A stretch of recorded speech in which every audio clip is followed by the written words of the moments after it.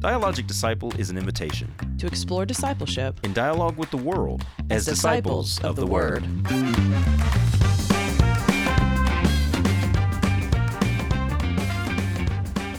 Hello and welcome to another episode of the Dialogic Disciple Podcast. My name is James Johnson. I'm here with my co-host. Don't interrupt me. My name is Elizabeth. We're already off to a great start here today. We have a special guest with us today, the Director of Children's Ministry at Northside United Methodist Pastor Church. of Children's Ministry. Pastor, that's right. She knows. The Reverend Good pastor. Sarah Mond. Sarah. Hello. Hello, how are you doing today? Great. I'm so happy to be here.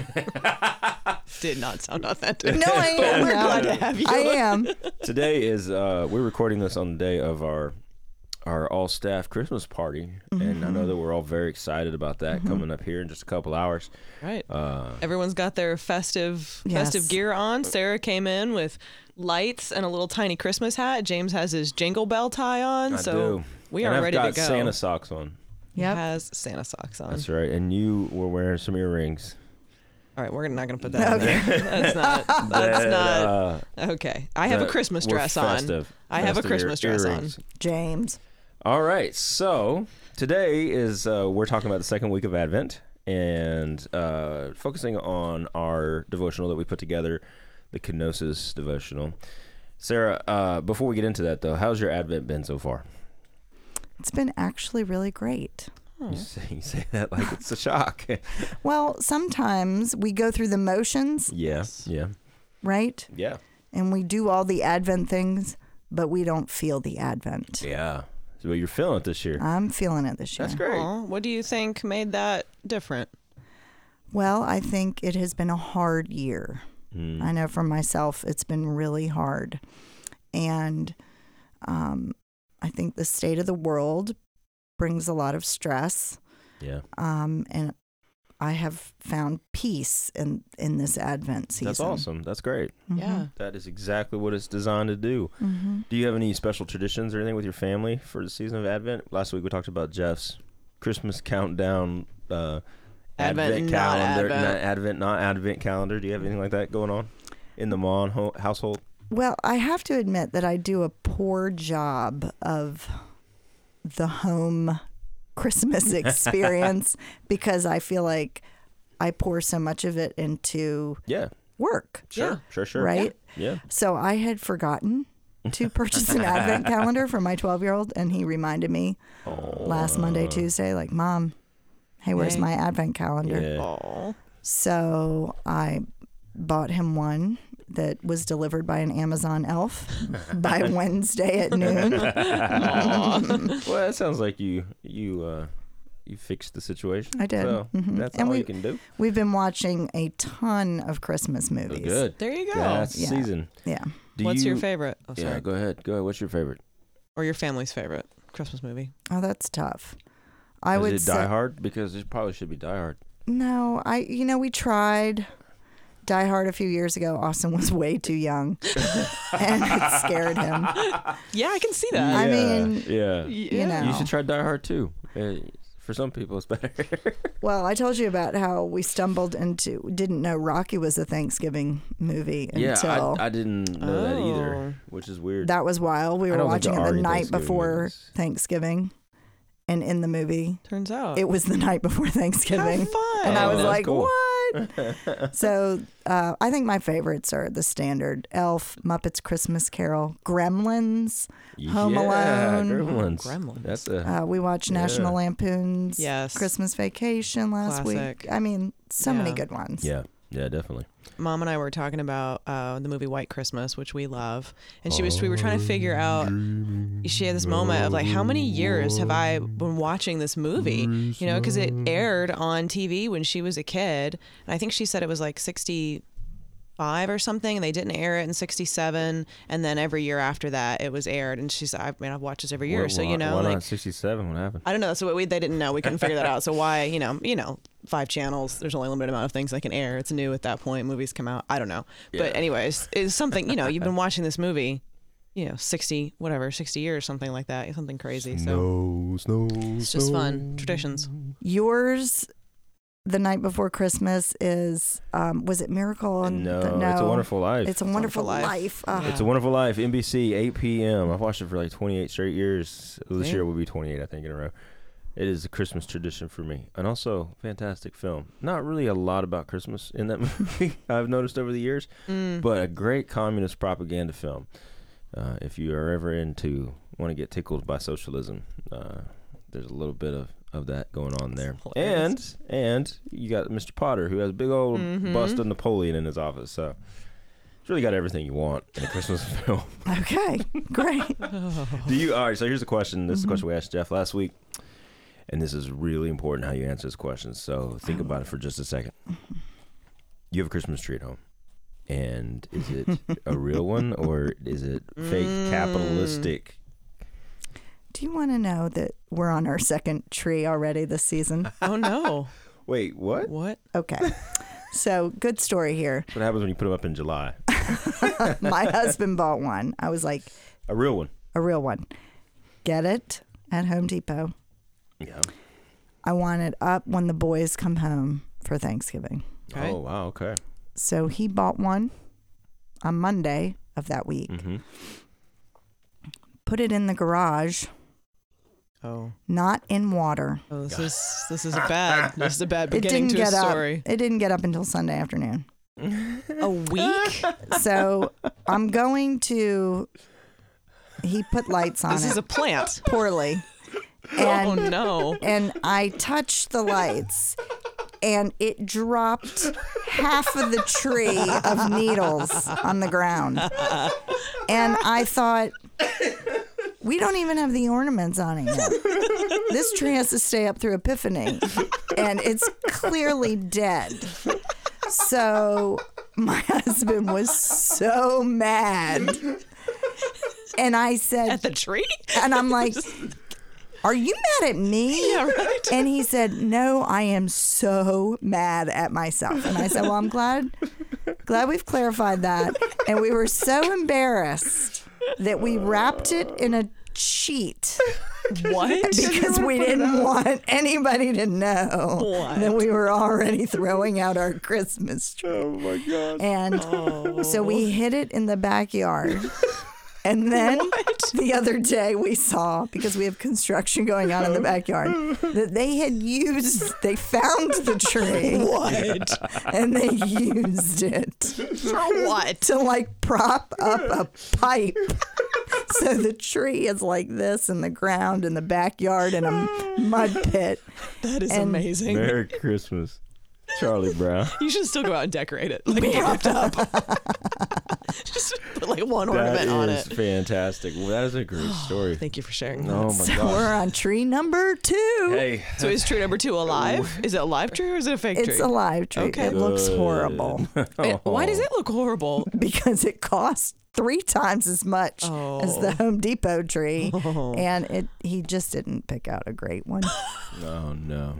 Well, he's doing the best he can. At least he didn't like buy a puppy or something for Christmas and put it in the garage. Leave that in the garage in a box. I am no so water. upset. That's terrible. It was great the way we concealed it though and got it outside. That's as great. if It was you were like a trying to body conceal a bag. body. Exactly. My gosh. Our dead Christmas tree. Oh like, my gosh. we've already- All right. Oh, We've man. already killed our tree. You know, you can give those things to goats will eat them. There's a place that will come Goats that I will use eat every anything. year, and they come pick up the trees, and the goats eat the trees. Well, I don't know if you know this, but dried Christmas trees burn beautifully. They Oh, do. well, there you go. They So we do it do. typically in July on the Keep fire it until pit. July? Oh, we just put them in our yard. Oh, Yeah. okay. We- You have a big yard. We have a big yard, And then Okay. you do a big. and we burn it, and it is It is. spectacular. It's almost like Okay. fireworks. It Beautiful. is okay. 20-foot like flames. The- There we go. The former host, the former co-host of the show, who is no longer with us, it does the same thing. He has a big old fire pit out That in the doesn't backyard. surprise Yeah. me. Mm-hmm. But he's gone now. So. He's dead to us. He is dead to us. We'll see him in glory, I suppose. Burning this Christmas tree. So, Advent, Kenosis. Let's talk about the second week of Advent. We kind of go over a multitude of texts this week, and really texts that you don't generally see during the season of Advent. We talk about one of the healing miracles of Jesus. We talk about a passage from Titus. And then we even go so far as to talk about Jesus washing the disciples' feet, which happens on Maundy Thursday, and that's not really something you talk about during Advent at all. But here we are. And I guess my first question, Sarah, for you is: did anything stick out? Anything jump out? Like what's on your heart and mind this morning as we're talking about Kenosis? Well, so I know what Kenosis means. I did go to seminary, right? But I still love looking up definitions. Yes. So I did look up the definition the other day. I guess it's today Tuesday. It was Sunday. Mm-hmm.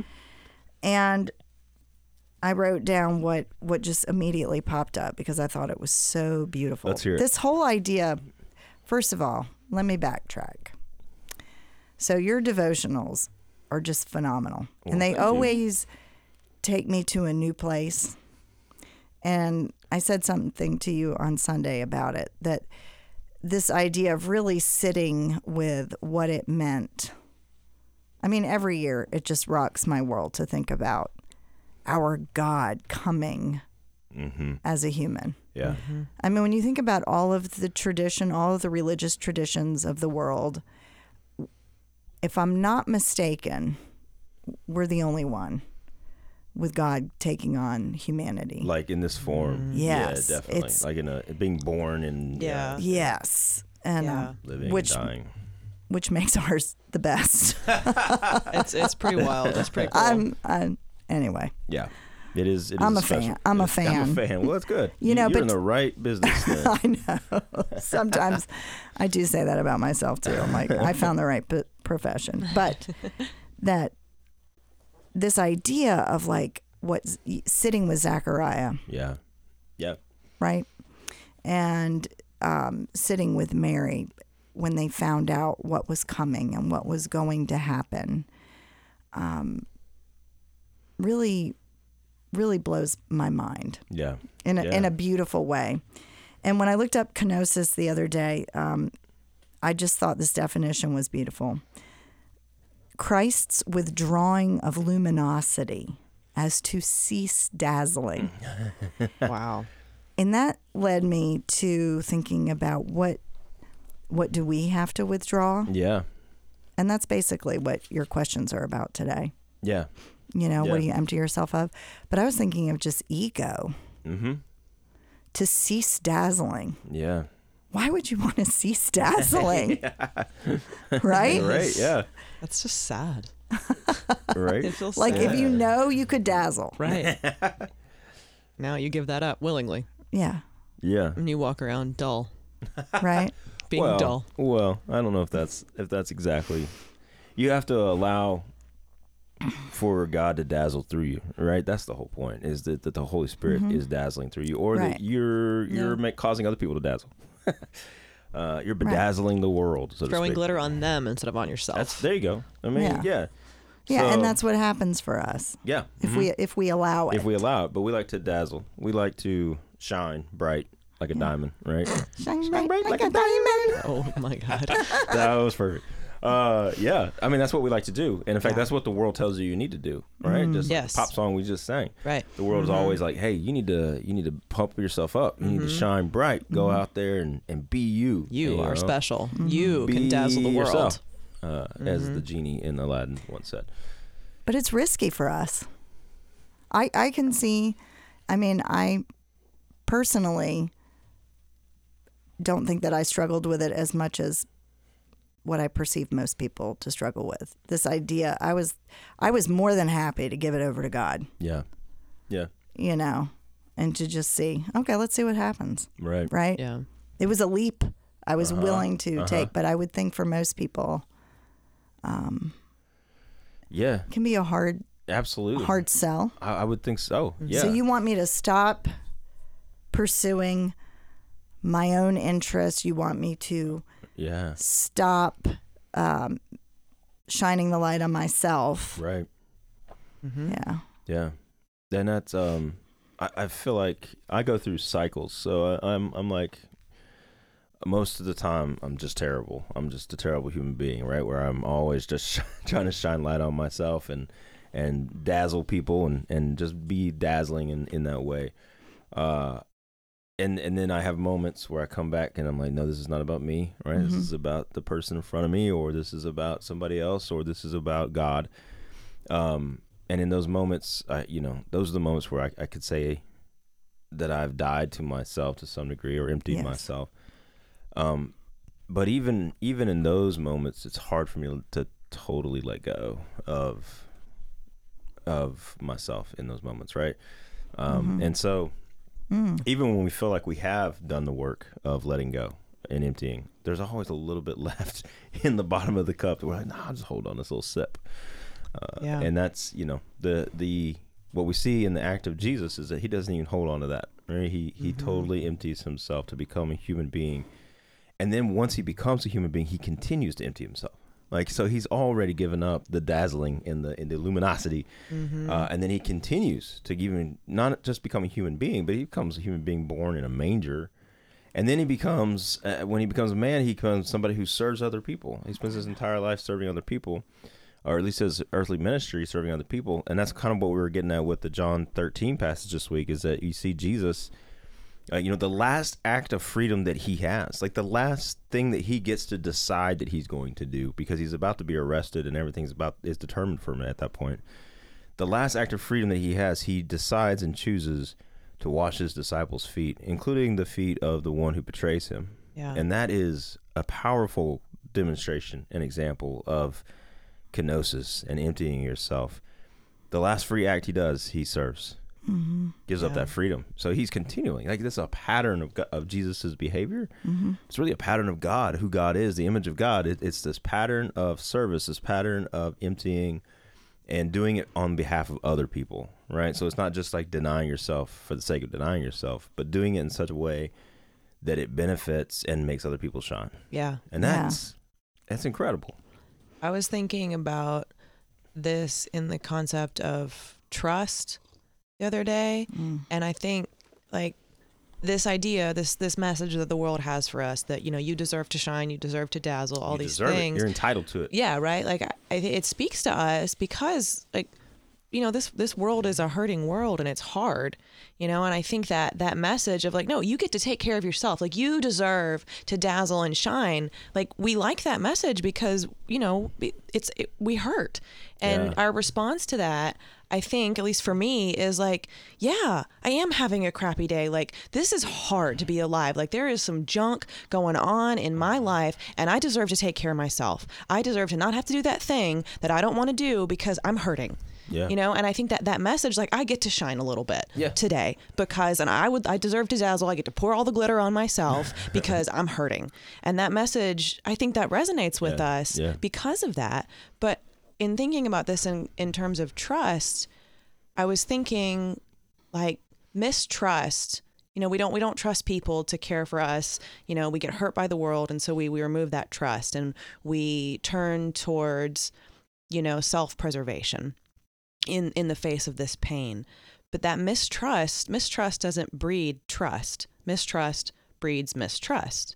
What actually breeds trust among people is probably misplaced trust.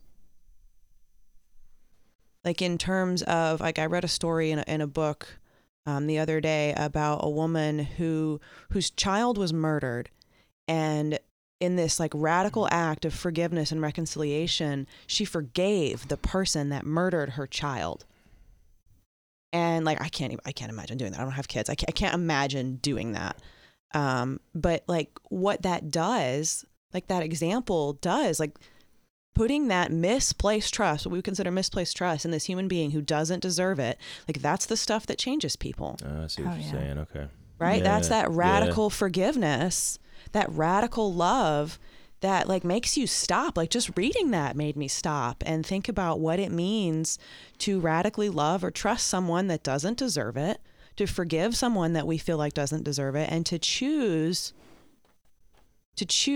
not preserving our own self, our own goodness, our own, dazzlement, and to instead choose to show that radical love, forgiveness, reconciliation, dazzlement, whatever you want to call it, to another person. Yeah. And that just blew my mind. I have no idea how to do that, but it just made me think. Well, that gets into what the topic of today's Tuesday's devotional was, which is reconciliation and the ministry of reconciliation that we've been given in Jesus Christ. And that idea of misplaced trust, I didn't know exactly where you were headed with that, but I think if I heard you right, you're saying that trust that isn't deserved. Is that what you're saying? Yeah. So the sense in which that God has misplaced his trust in us. Right. Right. Yeah. And I want to be careful. Like, I always want to put a caveat on this. Like, there are situations where people are hurt and it's abusive and it's not good and you have to walk away. And so I'm not saying anything about, there are certain things that we have to do, right? Like, in order to be a healthy, good, God-loving person, you have to make certain decisions. So I'm not condoning staying in a situation that's abusive or hurtful or anything like that. So I want to be clear about that. Yeah. And we have our limits. We are humans. But I guess for me, I was thinking about it particularly in the context of having been hurt, and then the mistrust that I put on other people because I have been hurt in other situations. Yeah. And so what does it look like to radically love or radically trust a human being that I don't want to trust or love because someone else in my life has, made me mistrust. Yeah. And that, I guess I was thinking about it in that sense. Yeah. Yeah. And that's the kind of stuff that changes people, but it's really, really hard. Yeah. Because again, like, I would like to just preserve myself. That's what I'm here to do, to dazzle and to preserve myself, because this world is hard. Yeah. That is one of the things that we see being kind of played out here in this Kenosis hymn, and with the embodiment of God in Jesus Christ, and is that we are all hardwired down to our genetic code. And every living thing on this planet is to preserve ourselves. We have a natural drive that we have the moment that we're born, to move toward things that make us feel good or are good for us, and to move away from things that hurt us or that are not good for us. A baby will move toward food and move away from a fire, generally speaking, unless it's right. A weird situation, but and you see this happen with every living creature on the planet. It's just innately part of who we are as living beings, that we move toward things that preserve us, and that circle of self-preservation gets bigger as we get older, particularly as human beings. We start off with just us, and then we realize, mom and dad, generally, it's pretty good. They're helping me out. They're making me live, and then you have brothers and sisters, or you have bigger family and then you have friends, and your social network moves out, and then you have like a circle of preservation, you might say. A good way to think about it. And overlapping circles, because everyone else has their own circle too. So you live in a community of people who really, at the core, are just trying to preserve themselves, but they realize that being part of a community is part of that process. And what we see in God, in Jesus Christ, in this kenosis activity is a move in the opposite direction. That is not about preserving self, but rather sacrificing self, and for the preservation of others. What is the phrase that you said? The luminosity. What is it? Cease dazzling. To cease dazzling. That was a second. Read your definition again, Sarah. Christ's withdrawing of luminosity. Withdrawing of luminosity. Yeah. So there's a sense, we are being asked by God, and this model that has been demonstrated for us in Jesus Christ goes against our very nature in the way that we, and I think there's a level of this is where sin comes from, is that if you want to talk about sin as being something, the state or condition of sin as being something that's rooted in our nature, I think it comes out of that self-preservation piece. I think when you go back and you read the story of Adam and Eve in the Garden of Eden, which is where we started this whole conversation this week on Sunday. What happens in that situation is that God has fully provided a paradise for Adam and Eve, as well as the rest of creation in this garden. And all he asks is for them to trust him. Yeah. Basically, is just trust me. Don't eat from this one tree and trust that I'm going to preserve you. So Adam and Eve don't have a natural drive for self-preservation. And I bet none of the animals do either. It's just they fully rely and trust on God to do that. And they don't need that genetic coding, right, to preserve themselves.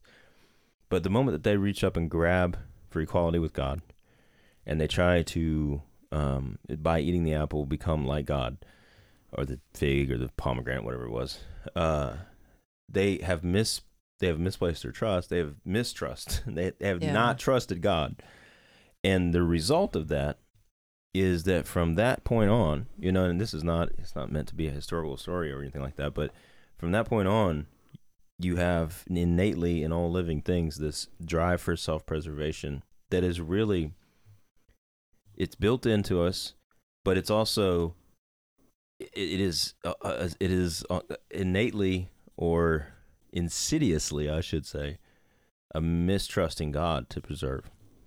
And what you see in Jesus Christ is a move in the opposite direction. How do you move from sin to sanctification? You stop leaning into the self-preservation that you're innately designed to do, or not designed, but have been corrupted to do, and you begin to trust God, that God is going to preserve you, and you sacrifice self for the preservation of others, taking care of other people, looking to the interests of other people, valuing other people above yourself. And in doing that, you trust God is going to lift you up in the same way that he lifted up Jesus Christ. Because the second half of that kenosis hymn is really important. It gives you the motivation for the first part. Jesus did all these things. He became human being. He became obedient to the point of death on a cross, and then it turns the corner. For that reason, God lifted him up to the highest place. Talking about the resurrection, which is a promise that is given to all of us who are willing to embody that same kenosis, that same self-sacrifice.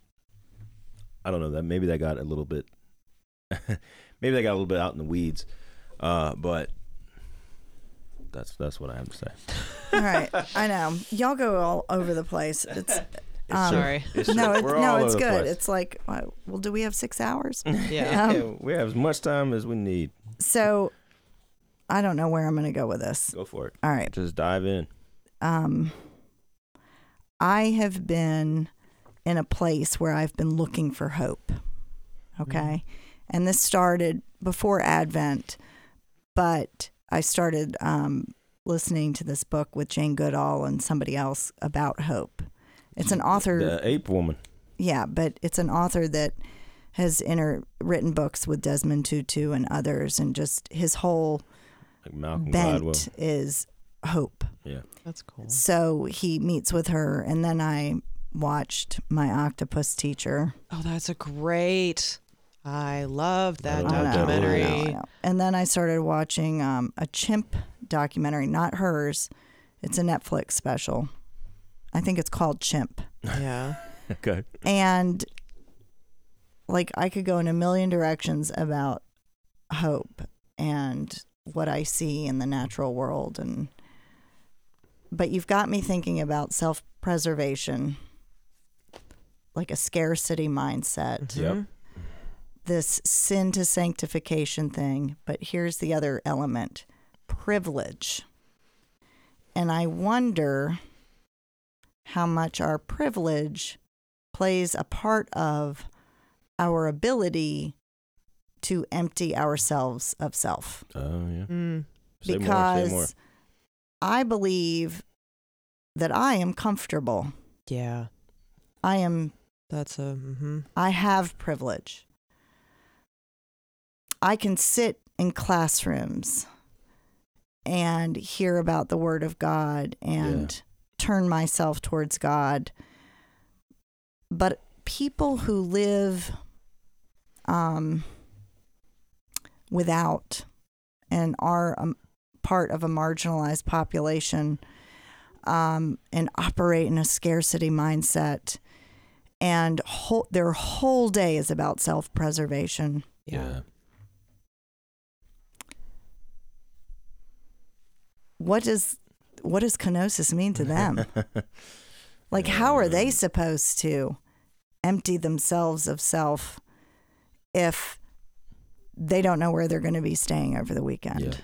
Yeah. You know? Well, I think that's the brokenness, right? And I think that's where the community piece comes in, that it's not just about individuals, right? It's that that moment that you're having of realization that because I have not emptied myself and I have been comfortable and taken and gotten and lived in that mode, there's someone else who has not been able to get even close to that, right? And so I have to help you.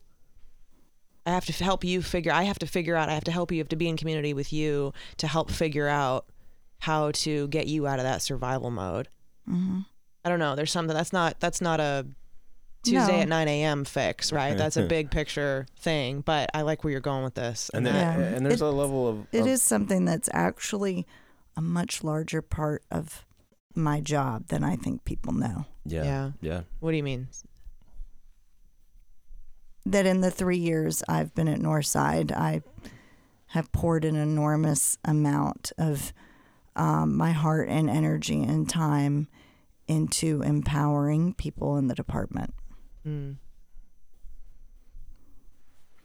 Without going into too much detail, it's it's a population of people who because they're in these marginalized groups and have been disenfranchised in so many areas of life, their whole life, and because of the brokenness of the world, you know, that I do try to assist, but also empower and resource them to the best of my ability and with other support. And I think that what you've modeled there is a very good echo of what we're seeing in Jesus and the situation you're talking about, privilege and being comfortable versus somebody who doesn't know where their next meal's coming from or where they're going to be this weekend, as you said. Nobody has more privilege than God in the sense of, I mean, not in the kind of social way that we were talking about it, but like in a sense of being in a place of absolute privilege.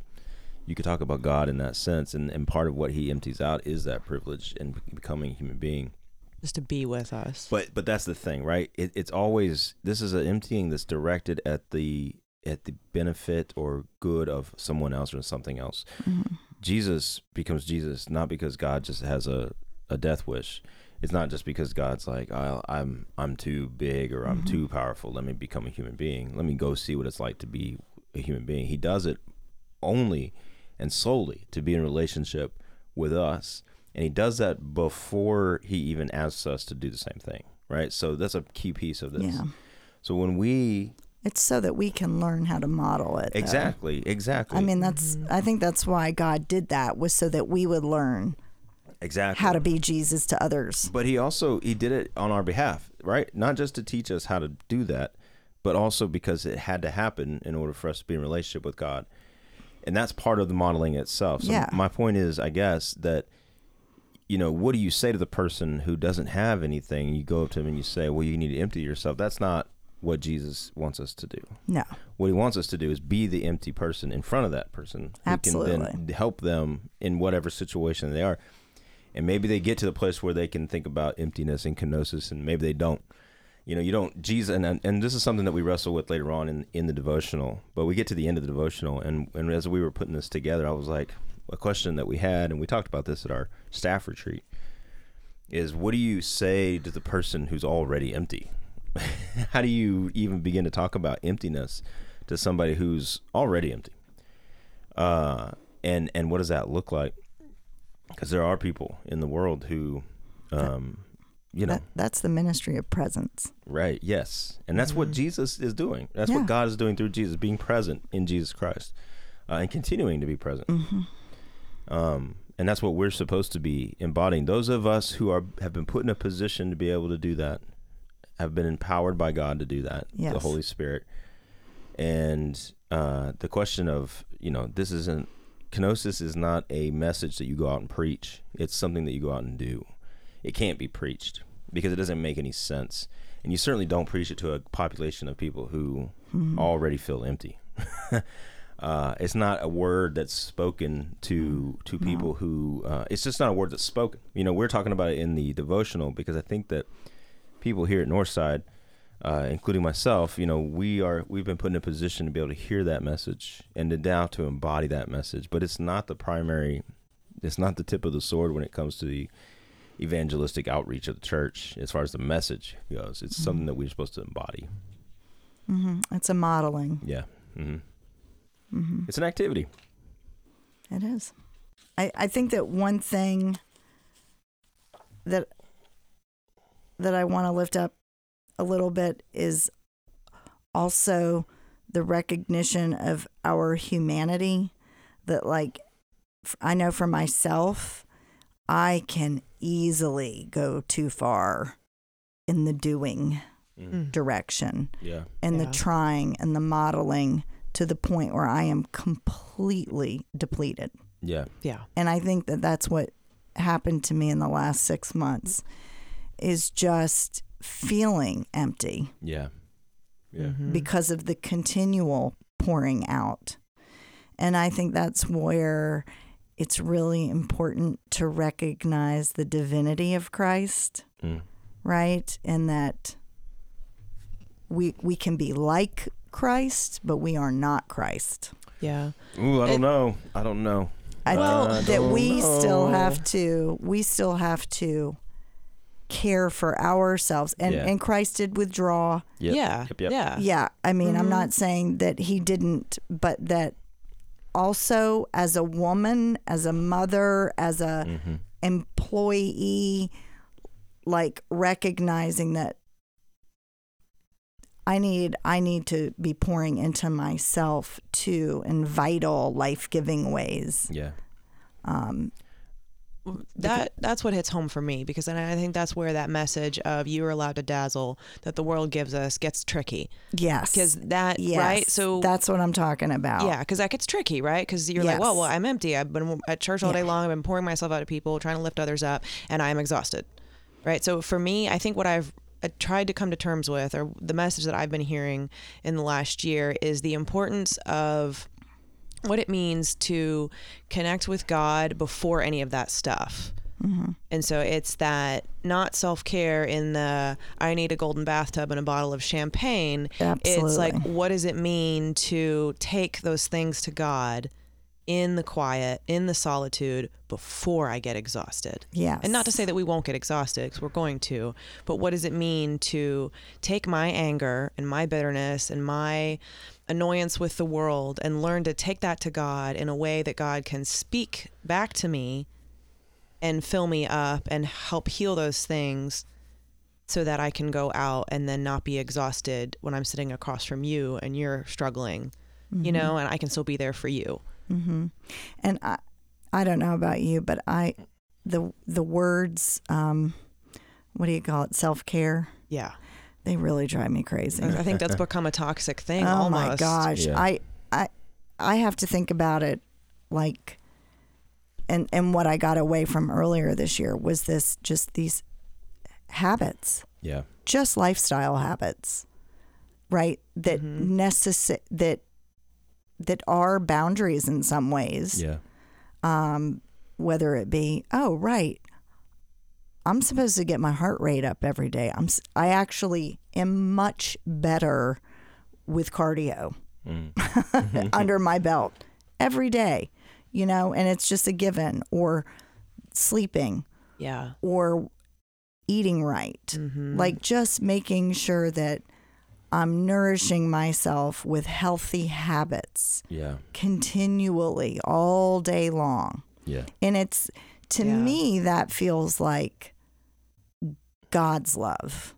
Yeah. When I love myself as God loves me, I can love others. Yeah. Yeah.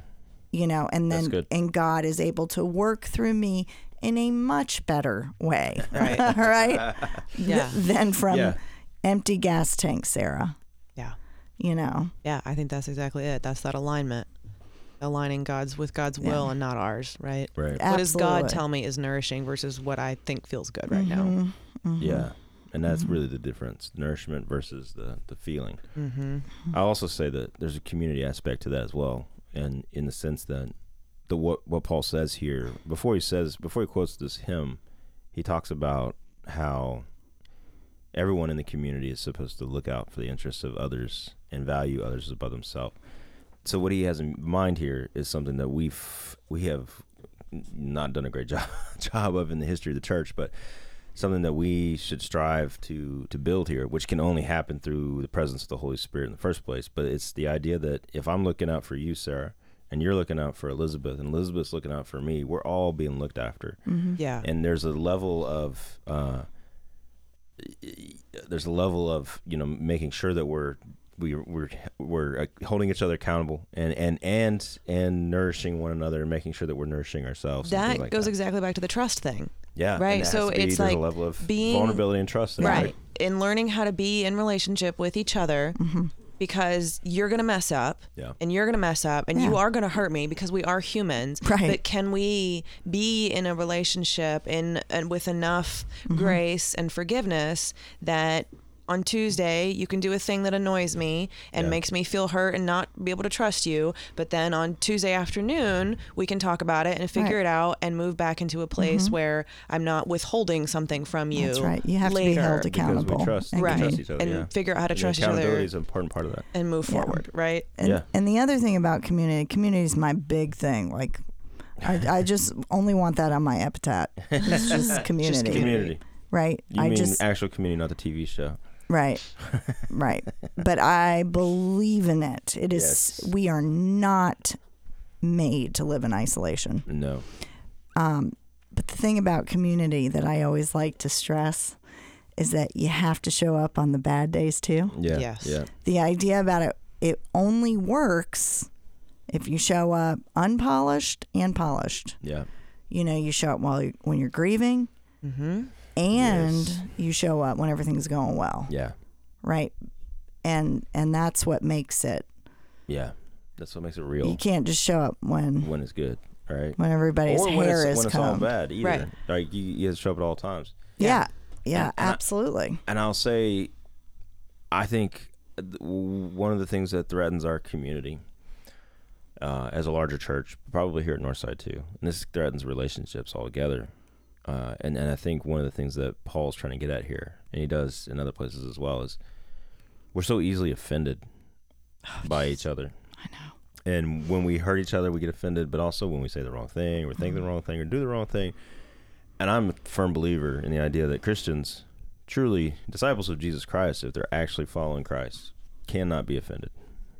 Offense is not a pleasure or a privilege that we have as human beings. That's what it means to be dead to self, is dead to opinions and thoughts that we're going to hold so tightly that they're more important than the person that we're talking to.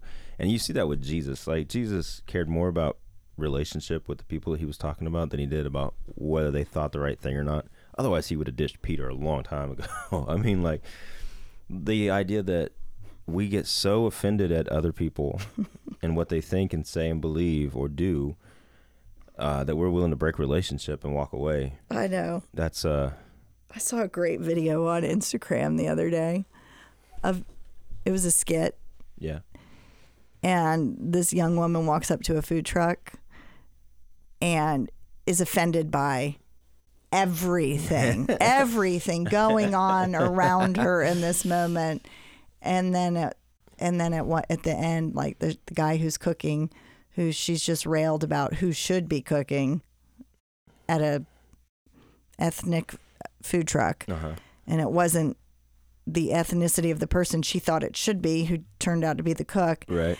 And then this guy standing next to, and it was all scripted, but he's like, oh, she doesn't know what to be offended about. Like, because she pauses in this moment. And I think you're onto something there. There is something about being offended by everything. Yeah. And again, that goes back to trust. Yeah. Can I trust that you still love me, and that thing that you just said, or that thing that you did, or the way you poorly worded that thing, can I trust that move through that at the end of the day, you still love me and have my best interest at heart? Like, can we just get there? All right. So I really want to lean into the trust thing. I think that's the thing going on in all institutions, including the trust. Yeah. I'm sorry, including the church. Yeah.